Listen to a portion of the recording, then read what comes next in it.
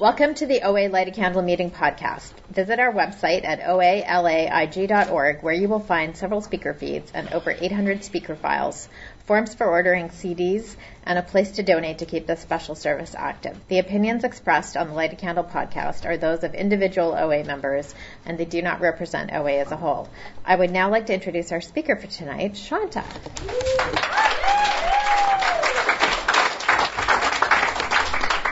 Thank you so much. Thanks for having me. And David, wherever you are, thank you for asking me to speak.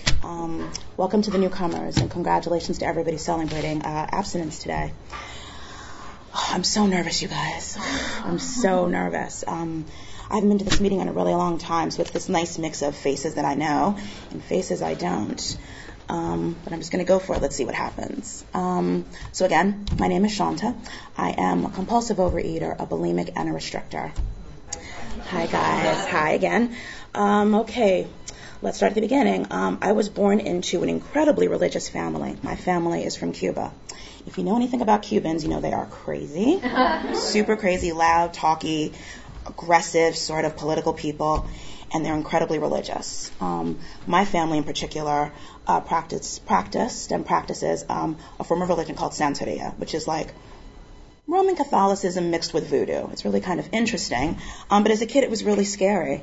I grew up being really afraid of God. I grew up in a household where we had very scary, like, saints and Jesus, like, with wounds and bleeding and scary eyes staring at you in every room, and, like, the evil eye to keep things away from you. And people would do all kinds of rituals, and I had ritual baths every September before I went to school. A woman in the neighborhood would come, I swear, who, like, smoked a little cigarillo and would, like, put me in a bathtub with, like, these weeds, and she would, like, put them over me and pray, and it was really creepy. So I grew up knowing that God was something to be feared. So that's just the basis for all of it. I was born to teenage parents at a time when that was not even something you would wish on your worst nightmare. It was quite a scandal in my family. When I was born, my parents were 15 and 16. And needless to say, it caused a lot of confusion and anger and strife between these two households. My father was the angel. My mother was the devil. She was this wanton young woman who had seduced this promising young man and had ended up with this baby. Prior to me being born, my parents separated. I'm sure their families forced them to. And no one was talking to my mother. She was completely isolated. Let me also add, when my mother met my father, she was already the mother of twins. I have sisters who are 18 months older than I am, which means my mother had a baby at 14. She had me at 16. Mm-hmm. So obviously this was, let's say, a young woman who was failed in a lot of ways. So I'm born. No one's talking to each other. It's a completely horrible situation. They get the call, the baby is here. My family, my father's family, comes down to the hospital.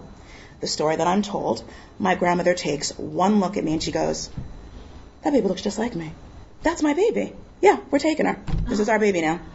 And they took me. They took me home. My mother's story is I don't want to say kidnapped. That's very strong. But let's just say I was estranged from her mostly my entire life. And I go home with my father and his family. He's 16. He immediately goes back to his life. And I am now being raised by these two older people, which on the outside seemed like a really great idea. They had all of the trappings and things that you would expect people to have who are older. They've got homes and money and things and stuff, except it's an completely, again, remember I told you my family's from Cuba. They're totally crazy. So I come from a completely addicted background. Everybody drinks. Not everyone takes drugs, but lots of drugs come into it, including my parents. There is my grandfather that I live with, my grandmother and my grandfather. My grandfather is a pedophile, and I live a nightmare of a childhood. I come to find out as an adult that this is not the only experience as a girl child in my family. I'm not the only one who had that experience. So this is the life that I'm living. On the outside, I am smiley and overachieving and pleasant and polite and well-mannered, and I overachieve, and I'm school class president, and I run this club, and I have all the friends, and I have all the things, except I have this secret that I can't tell anybody. And so the thing that I come up with is, I'm going to eat, which is so wonderful, so wonderful. I remember the very first time that I had that compulsive bite. I don't feel like I was born a compulsive overeater. I feel like it was in me, and it got activated for sure. And I remember the day that it happened, again, Cuba, baseball. My family loves baseball. We're a die-hard East Coast New York Mets family. Sorry for those who don't like the Mets. That's who we are. And much of my childhood was spent, again, looking like good Americans. We went to the ballpark constantly with, I don't know if you can still do this now, but you could take in picnic baskets of food and drink and fun and all this. So, we'd load it all up and we'd caravan over there and we'd unload it all and just have these really wonderful days. One day, I can't even imagine what happened, came home, and we're all hanging out at home after the ballpark, and I see under one of the tables in the living room, there's a big old picnic basket with food hanging out of it, and I'm like, oh yeah, that's mine. And I feel myself organized to sneak to get it. I have no idea why. I'm 5 years old. If I had asked for the food, someone would have given it to me. No one in my family denied me anything ever. I know I needed to sneak. Now I know it's because sneaking and secrets are amazing and delicious, and I love them. But that's what I wanted. And I remember when I took that first secret bite where no one could see it, I was home. I understood now. This is going to make me feel better. I live in hell. I can't tell anyone, so I'm 5, and this is happening. I eat, and again, I come from a family where, again, so crazy, so dysfunctional. But there were some things that I got from them that I don't know how, positive. I'd love to look at my experience and say it was all bad. That's how our brains go. It's either black or white. The truth was it was a living hell most of the time, but there were some really amazing things I got from my family. For one, what I've been told is a really strange amount of self-esteem. I know many of us in this program suffer from body dysmorphia. We hate ourselves. I've always thought I was pretty fantastic. On the outside, I thought I looked just fine, certainly no worse and no better than anyone else. I got that from my family. Every time I walked into a room, they were like, could you be more beautiful? Could you be any smarter, a more wonderful person? I don't know why. But that, for some reason, I'm sure, propelled me through and helped me. I certainly needed to eat, but that certainly gave me something to go on. So I'm 13, and this is really working. Certainly my body is growing. But again, I come from a family, no one ever said anything. My family is diabetic. So certainly it was always, don't get too heavy. You don't want to get unhealthy. You don't want to get the diabetes in the family. But no one ever body shamed me. No one ever told me anything other than I was completely perfect, as is. So whatever they gave me, I thank them for that. I turned 13, and I'm sure, you're a teenager. Life starts to become difficult in a whole new kind of way. By the way, might I add, I was this tall at 13. This is where I topped out. So I looked pretty much like this since I was 13 years old, which is its own probably separate programmer story. And life becomes more difficult. I'm sure I'm not coping well. We know that this works, and then it stops working. You got to find something else. I discover and invent bulimia. I invent this. I think that this is now my way out. Because now the phrase that I would use, now it doesn't count. I can eat what I want and it doesn't count.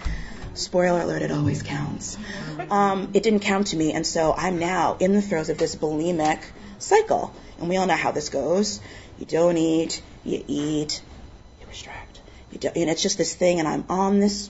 I have no idea what's happening. I have no idea why it's happening. I know that I have a secret because, let's see, there's something wrong with me. My stomach is bigger than most people. I need more food than the average person. All the things I could think of. But I didn't know this thing existed, so I didn't know what was happening to me. Of course, I never tell anyone.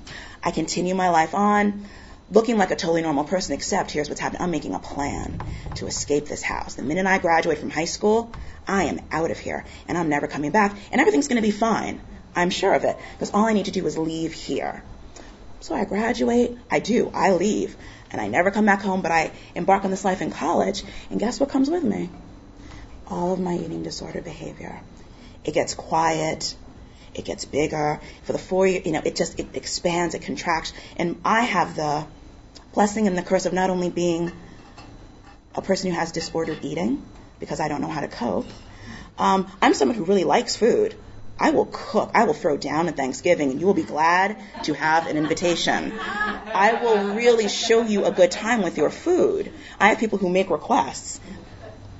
And I think sort of like that's the way out also. If I just fix my food, I know how to cook, I know how to make food, this will be it. None of these things work. So what happens? I'm from New York originally, so I lived my life up into my 20s in New York, and then I come to California because it's always been my dream to live here. And that's the thing that's probably going to help, I'm pretty sure. It's sunshine, it's beautiful, it's the ocean, it's all the things I've always wanted. And I come to California. Can I mention specifically jobs, companies? Yes. So I come to California, you guys. My first job here, landing, is at Playboy. Oh my God, what an amazing job that was.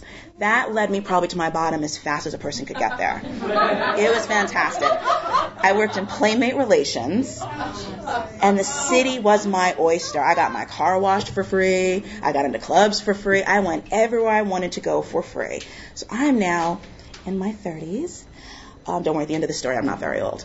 I'm in my 30s, and I'm running around Los Angeles. I've discovered cocktails and fun and friends, and I'm a horrible person. I'm a horrible person. I lie just because, not about anything important. After hello or good morning, I probably shouldn't be trusted. Don't believe anything I say. Don't believe a word of it. I don't take very good care of myself, which means I'm not taking very care of anybody, so I'm not really careful with your feelings or mine. I don't care about your boundaries because I don't have any. I'm cooking all night and making these feasts and then throwing them up and then going to work with bloodshot eyes and acting like I'm totally normal, not to mention the insanity that's in my head. Even if I could control sort of what I was doing with food, this was so sick. I woke up, hating my life, hating you, judging everyone, wanting to get off the earth, wanting you to get off the earth. My boss is a jerk, and you're a jerk too, and no one's doing anything right. Walking around all day like this with this heaviness, now that I know that was in my soul that I just couldn't bear. So no wonder I'm eating. I'm miserable, and I still have a secret I can't tell anybody about this food. I can't tell a soul. Somehow, through the grace of God, through this wonderful, exciting lifestyle that I'm living, I become really sick. As a child, I was, again, I think because I was born to a teenage parent who probably wasn't very well herself, I developed really severe asthma. And so I'm sick a lot as a child, so I'm pretty used to it. As an adult, I still continue to get sick. But one winter, for reasons I cannot explain except it's God, I wake up Friday morning with a really bad sore throat. And I say, oh yeah, I'm not feeling so well. I sort of watch it. Monday morning comes and I can't breathe. I'm gasping for air. I have a fever. I'm a mess. I realize I have to go to the hospital, so I dial 911, which I've done a million times. Ambulance comes to get me. It's very dramatic. I get to the hospital. The doctor comes in and he takes one look at me, does all of the things, and he goes, what happened to you? Why in the world did you wait this long to come in? How long have you been sick? And I was like, 3 days. He was like, wait, hold on. And he sort of looks again. He's like, that's not possible. You're a young woman. What is wrong with you? Which, again, not the best bedside manner that I'd ever heard. But I like that he got right to the point because no one had ever asked me that before. No one had ever asked me, why are you so sick all the time? What's wrong with you? I might have said something. Chances are I probably wouldn't have. But at that moment, I was ready. And I said, you know what? I don't know. I think I have a problem with food. I don't even know where that came from. I'd never even thought. I don't even know where that came from. And he, of course, said to me, no, you don't. The problem is, and I was like, okay, whatever. So they admit me to the hospital. I'm there for about 10 days. And while I'm there, something really miraculous happens. I'm unable to feed myself. When you're in the hospital, I can't get up. They bring you the food. And I'm noticing every meal that they're bringing me, I'm not really necessarily finishing it. I'm a compulsive overeater. I eat everything off my plate all the time. Because I need to feel safe in the world, because I'm hungry, because you're in the room, whatever. The food needs to be eaten. And I'm thinking to myself, if I actually have this thing that's wrong with me, that I always have felt was wrong with me, why is it not happening here? And I couldn't explain it. So I went home thinking, well, the hospital cured me. I'm totally fine now. I didn't eat all the food at the hospital. Thank goodness that's over. Friend picks me up from the hospital. I've got oxygen. I've really got to take it easy for the next couple of days. The friend, of course, says, oh, can I come upstairs? Can I help you? Oh, no, I'm fine. Leave me alone. You know what I'm up to. I go upstairs, close the door. I sit down with my oxygen. I turn it up, and I order Chinese food. Because what else would you do? Chinese food comes, a huge feast, of course. I can barely breathe. I'm still completely sick. This is a tough image for me to remember, but I am taking Chinese food and I'm opening my cheeks and I'm putting it into the sides to get it down because I have to get the food in.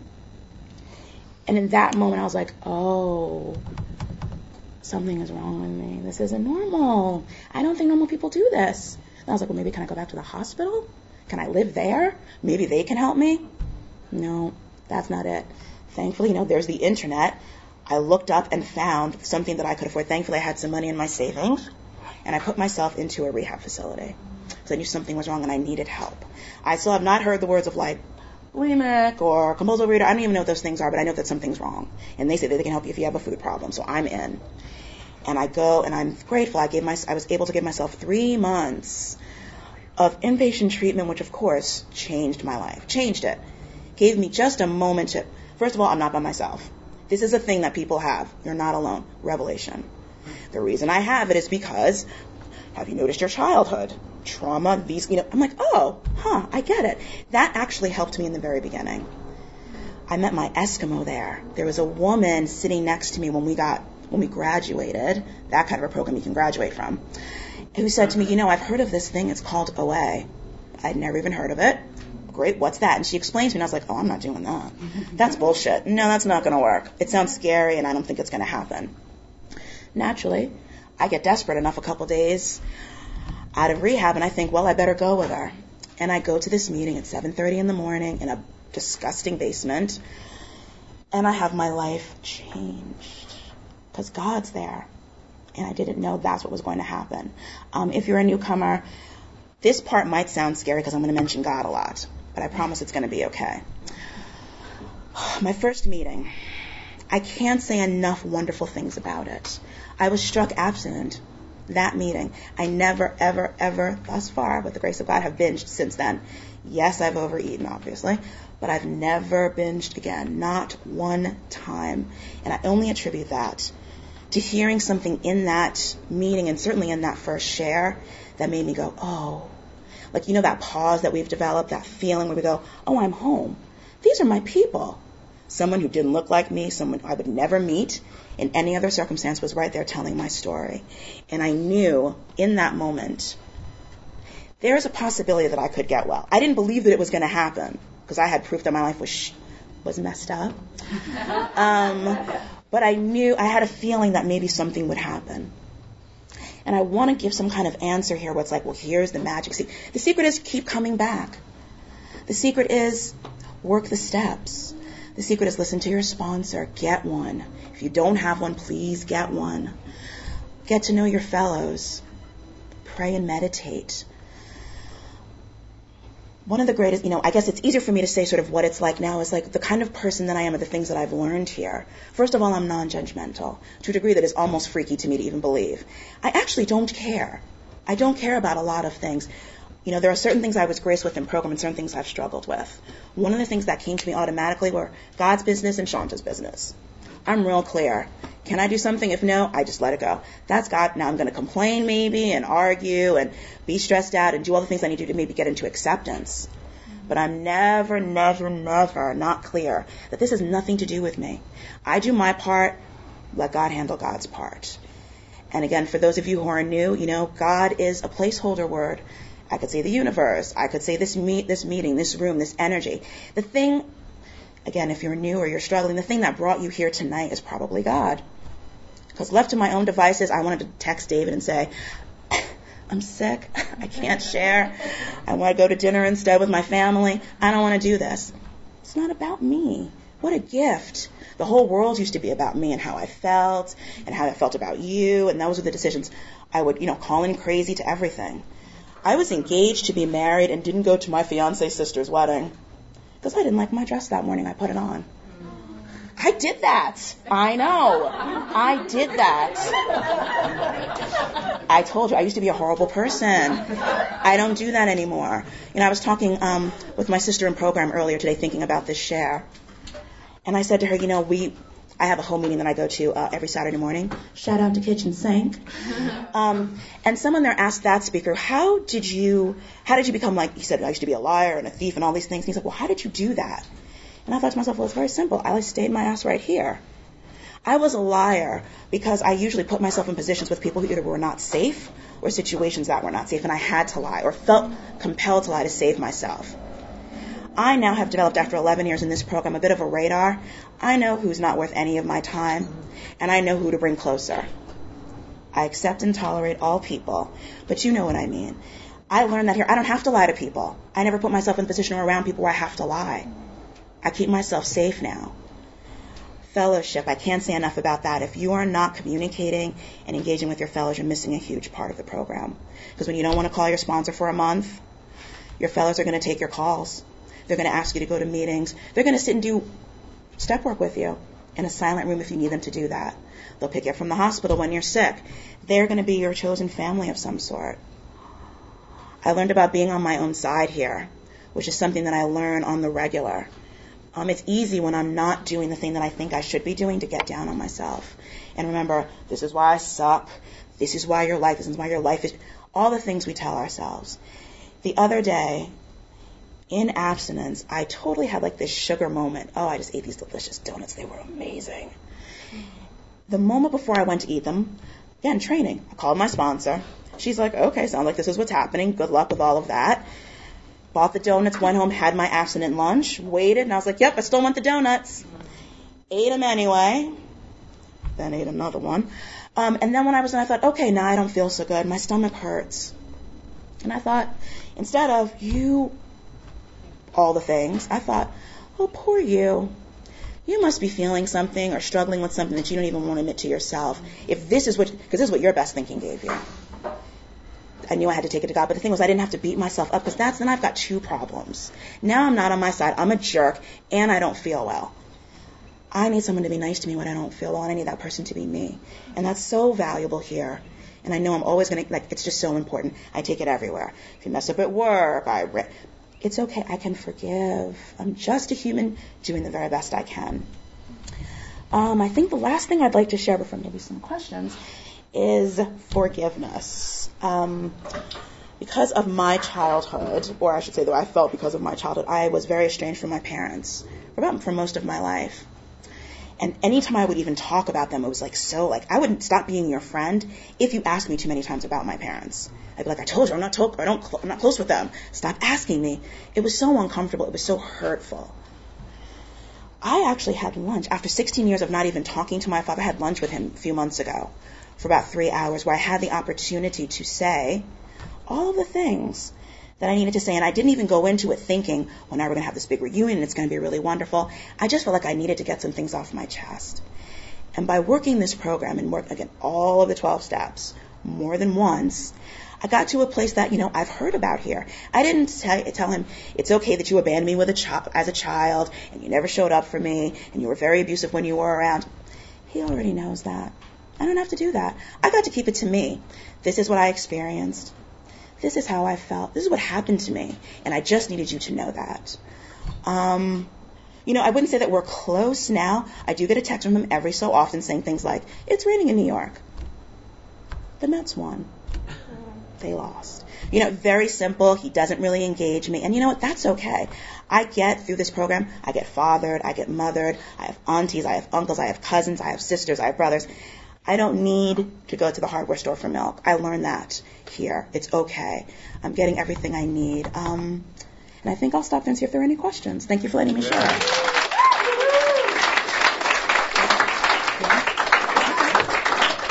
If there are any questions, I'm happy to take some. Okay, the question is, what is my relationship with God? Bummer of a question, because I'm super in a fight with God today. God and I are not super talking right now. God and I are not, we're talking, but I'm really mad at God, because God's not giving me what I want.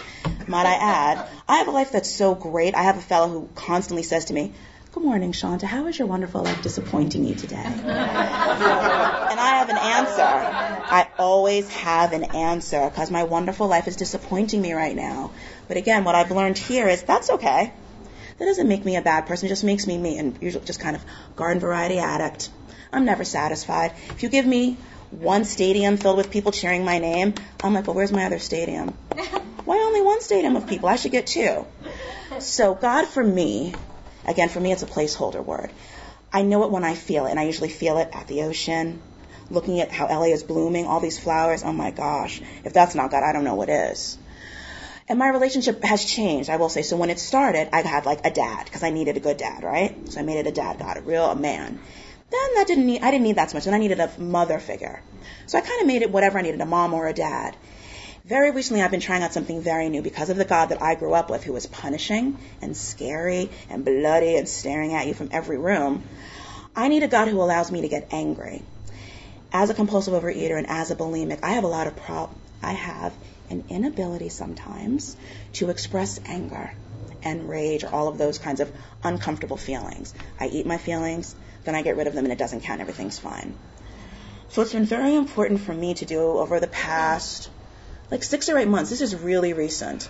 I'm practicing saying, I can't say that on this, bad things to God, like eat a bag of male genitalia. Or, I'm angry at God. I don't even want to pretend. I'm really, really angry because there are things that I want. Because God brought me this far. He didn't bring me this far not to give me the rest. I want the rest. Sounds familiar. So now what I have is a God that allows me to throw temper tantrums. It wasn't safe to do when I was a kid. I wouldn't dare throw a temper tantrum. I was well behaved. I get angry. I say mean stuff. I curse. I don't eat at God because I'm not doing that. I'm trying to think. I say bad stuff to people. I say bad stuff at meetings. I'm acting out, but in a way, when I started, I was sort of daring God to punish me. God's not punishing me. God loves me. But I love that I have the space to be angry because I need to practice that. And I don't know why, but it is working. So I have a God right now that is probably like a mother or a father. It's definitely a parental figure because I really need that. But it's a God that I'm practicing with being really angry with. And so far, so good. Mm-hmm. Yeah, thank you. Anybody else? Oh, thank you. No, anybody? Yes. Hi. Thank you so much. My question is, as you were learning to not go towards people who were unhealthy for you, right? Yep. And to not go for the hardware store, to the hardware store for milk. How did that manifest, and how did you know when people were unhealthy or you were being hurt? And right. All that stuff. Okay. The question, if I'm getting it right, is how was I able to identify unsafe people or experiences and remove myself from them with the program?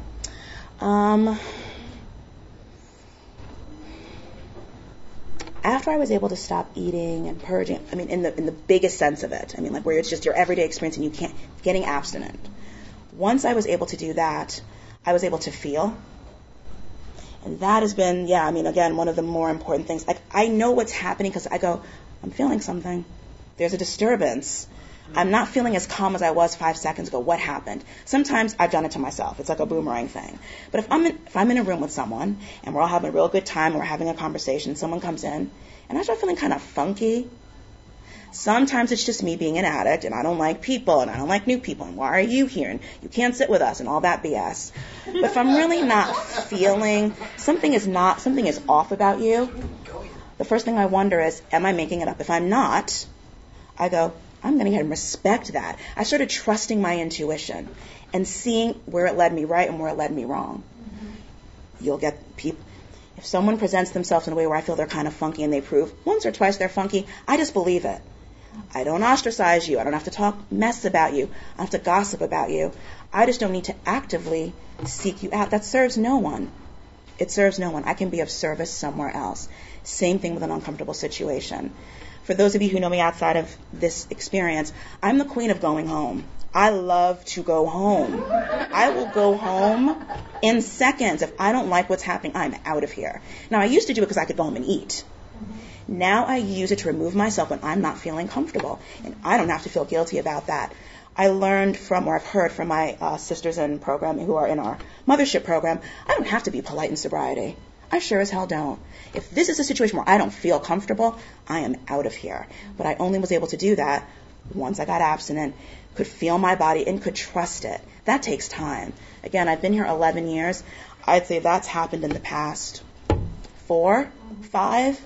where I could really, because I'm like, well, I don't know if that's real. I don't know what I'm doing. I was always second guessing. It takes time to go, oh no, I probably don't like that person. And now my favorite thing is when that person or experience reveals itself to be funky, I go, aha, I told you. I'm not cool with it. I let people know, I told you. That person was a jerk, remember? I told everybody. I told you. Told you. People will reveal themselves. Again, you do your work, you do your thing, God's with you, you're going to be fine. You're going to be fine. Thank you. Yes. Thank you for your beautiful share. Oh, thank you. What does your food plan look like? Oh my gosh, thank you. The question is, what does my food plan look like? Thank you. I can't believe I almost forgot to mention this. So, part of my story I mentioned is restricting, which I didn't know I was doing, by the way. When I knew and thought of the word restrictor, I thought, and by the way, I'm talking like in the past year, you guys. I've been here a long time for this. I assumed it was like, I only eat this kind of food or these colors, and you can only eat this amount and weighing. I just had a very narrow definition. I didn't know that going all day not eating was restricting. I didn't know that. And then making my meals really small for a couple of days, I didn't know. I was like, well, I don't do it all the time. That's not a big deal. So, I mean, it's so adorable to think of it now, and I love that my fellows, no one ever called me on it. No one said a word. They were like, oh, have you eaten today? It's 2 o'clock. I'm getting to breakfast. I'm going to get there. They'd be like, well, okay. It's 4 o'clock. Have you eaten today? No, but I'm thinking about it, and I know where I know what it's going to be. So I had a lot of this, and I didn't know that was restriction. Until, thankfully, a year ago, my life became unmanageable because I would find myself trying to eat the abs in a way that I was feeling in my head, but I couldn't quite get it on the plate. I was too caught up in that cycle of not taking care of myself. I just couldn't do it. So I finally broke down what it felt like. But what it is I surrendered. Because God gave me this idea years ago and I didn't do it. I have a food delivery service. That's the answer for me, which was really hard for me to do. One, because, again, I cook. I cook for you. I cook for you. I cook for everybody. I couldn't cook for myself. It was so embarrassing that I didn't know how to feed myself. I'm an adult, and I couldn't do it. Once I got over the shame and I just let God take over, I found a place. They asked me about 300 questions about what I like to eat, so like my best day ever. I got to fill that out. I got to talk about everything I wanted to eat and talk about turning it over. This for me has been very instrumental. Part of my abstinence is I do not intentionally starve myself because I can't. I tried saying 3 meals a day. Too much pressure. I couldn't do it, especially not in the beginning, and I hated feeling like a failure. That sucked. So what happens is I've turned it over for real. Monday, Wednesday, and Friday, I go here at my house, and I go downstairs, and there's a bag with my name on it, and I take it upstairs, and I open it, and whatever's in that bag, I eat. I get 3 meals and 2 snacks every single day. Some days I don't want it. Even though it's food that I like, I don't always want to eat the oatmeal. I want egg whites. Well, you don't have egg whites today. So you got oatmeal. The practice in eating it has been, life-changing is not even a big enough word. God-changing. Because it helped it helped me believe that God was really present because I like to be in control of my food. I don't even know how else to express it, but you guys know what I mean. Like, it's my food. It's how I feel okay. It's how I know that the world is a safe place to be, and it's how I know my mood's going to be good. I can be polite because I've eaten the food that I want. I don't get that. And I have to sit there sometimes. I did in the beginning. It's been about 7 or 8 months I've been doing this. Sometimes I have to just sit there and go, it's going to be fine. Because here's what I really do in the beginning. Guys, I had to walk up to the refrigerator and go, look, there's another meal. If you can just hold on for 2.5 hours, you see it in the refrigerator, count it, take it out and look at it, put it back. Okay, in 2 hours I get to have something else. So just choke this damn oatmeal down and you'll get the next one. And this feeling has now become this feeling. And now it's this feeling. There's a sense of real surrender. It's become a joke sort of in my group of fellows and friends that I hang out with. Like, hey, let's all have dinner together. Let's all meet at so-and-so's house. And everyone goes, you bringing one of your tired meals with you? Yeah, I bring my tired meals everywhere I go. And then most of the time, they're like, can I have some of that? That looks it's delicious food, but I always want, what we're ordering out for. It's super unfun. I was with my sister in program last night, and she ordered food when I was at her house, and she said, when it comes, just open the door and grab it. No problem. Bell rang. I got the food. I said to her, it smells like love and acceptance. Whatever's in this bag smells like, and it did. It was fried food. It was amazing. But that has been so instrumental for me specifically. I had to give away my ability to choose. I had to surrender. And God gave me that, and thankfully I have the money to pay for it. It shows up. I don't have to think about it. They take it away when I'm done with it. Oh, no, I am in a meeting where I can say this. I don't weigh myself. I'm down at least 2 dress sizes or pant sizes, whatever. My body is getting smaller because I have this is just math, sustained nutrition. It's not a trick. I was trying to do so many. Amazing. I'll take it. It changed everything for me. It helped me. It strengthened my relationship with God. And it gave me the ability of what they talk about.